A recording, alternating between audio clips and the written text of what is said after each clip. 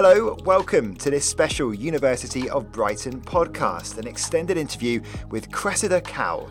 I'm Richard Newman, and I was lucky enough to get a bit of time with the Children's Laureate and creator of the How to Train Your Dragon series at winter graduation, where Cressida, who is a former student here, was made an honorary Doctor of Arts.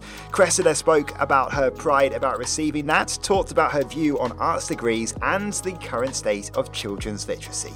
I've just been awarded an honorary doctorate by Brighton University, where I came to do my MA in narrative sequential illustration 25 years ago. What an exciting day, I have to say. Congratulations. What must the emotions feel like for you at the moment? The emotion, it was really, I wasn't prepared for quite how emotional it was going to be. It was such a sweet speech kind of outlining what I'd done in my career. And I was like, really? Have I done all that? It sounded really good when you put it all like that. And it was also it was a lovely moment because it was a chance to say thank you. Because Brighton, the MA at Brighton was hugely inspiring for me. The three tutors I had there were incredibly inspiring. Chris Mullen, John Mullen-Lord and George Hardy. Teachers who are inspiring have an effect on not only one person, me, but all the people they teach. You never got an opportunity to thank them really. So it was an opportunity to thank them and Brighton for how they'd inspired me. Could you ever imagined when you were here doing that MA that you'd be back here with this today? I never would have imagined that at all. No.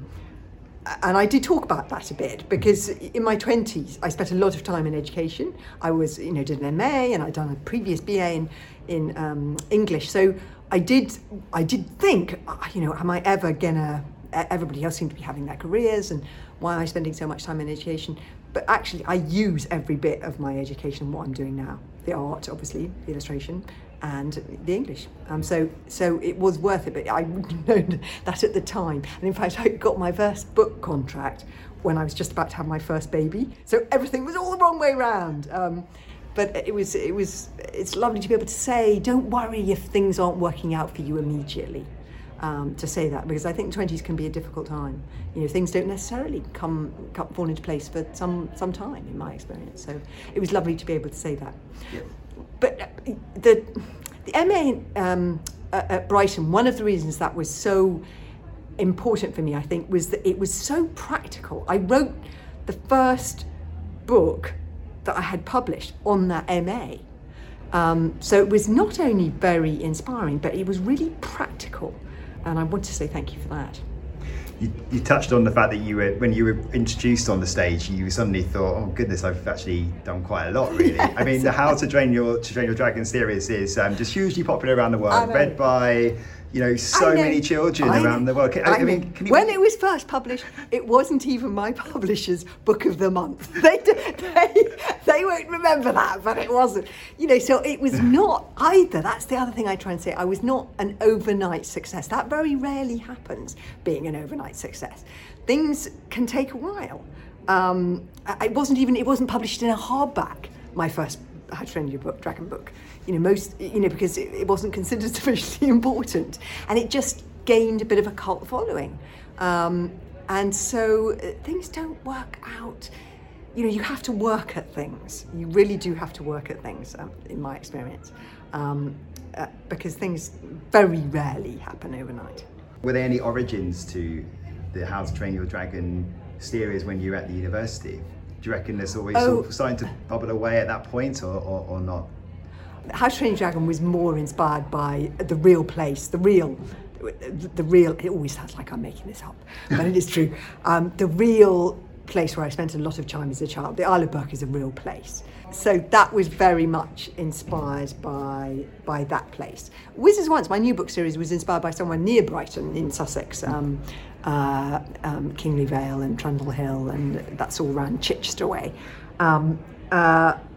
But Brighton was more. It was more the actual teaching, the way I told stories. That's what I learnt at Brighton, really.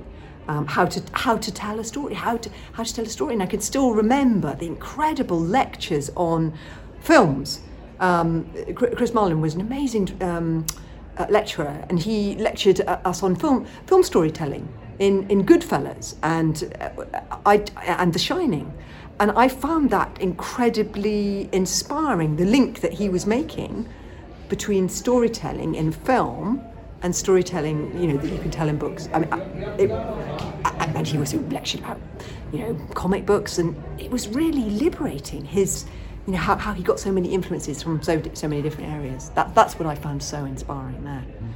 Final few questions. There's a lot of debate about the value of arts degrees at the moment. Okay, right. Let me at it. Okay, go for it. So, the creative industries make over £100 billion a year for the UK, outperforming the rest of the economy by double.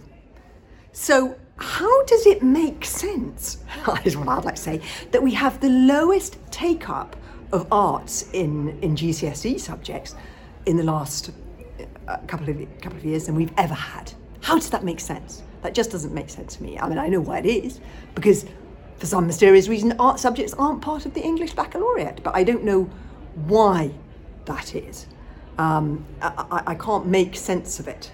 Places like China and South Korea have been recognising for some time that they have a problem with their education systems of not enough creative, thinkers, not enough entrepreneurs, and so they're looking to our education systems, which have historically been very good at producing creative thinkers and entrepreneurs. So we shouldn't stop valuing these things. I mean, the recent Durham Commission pointed this out. We need to be really stepping back and understanding, what the importance of creativity and the creative industries.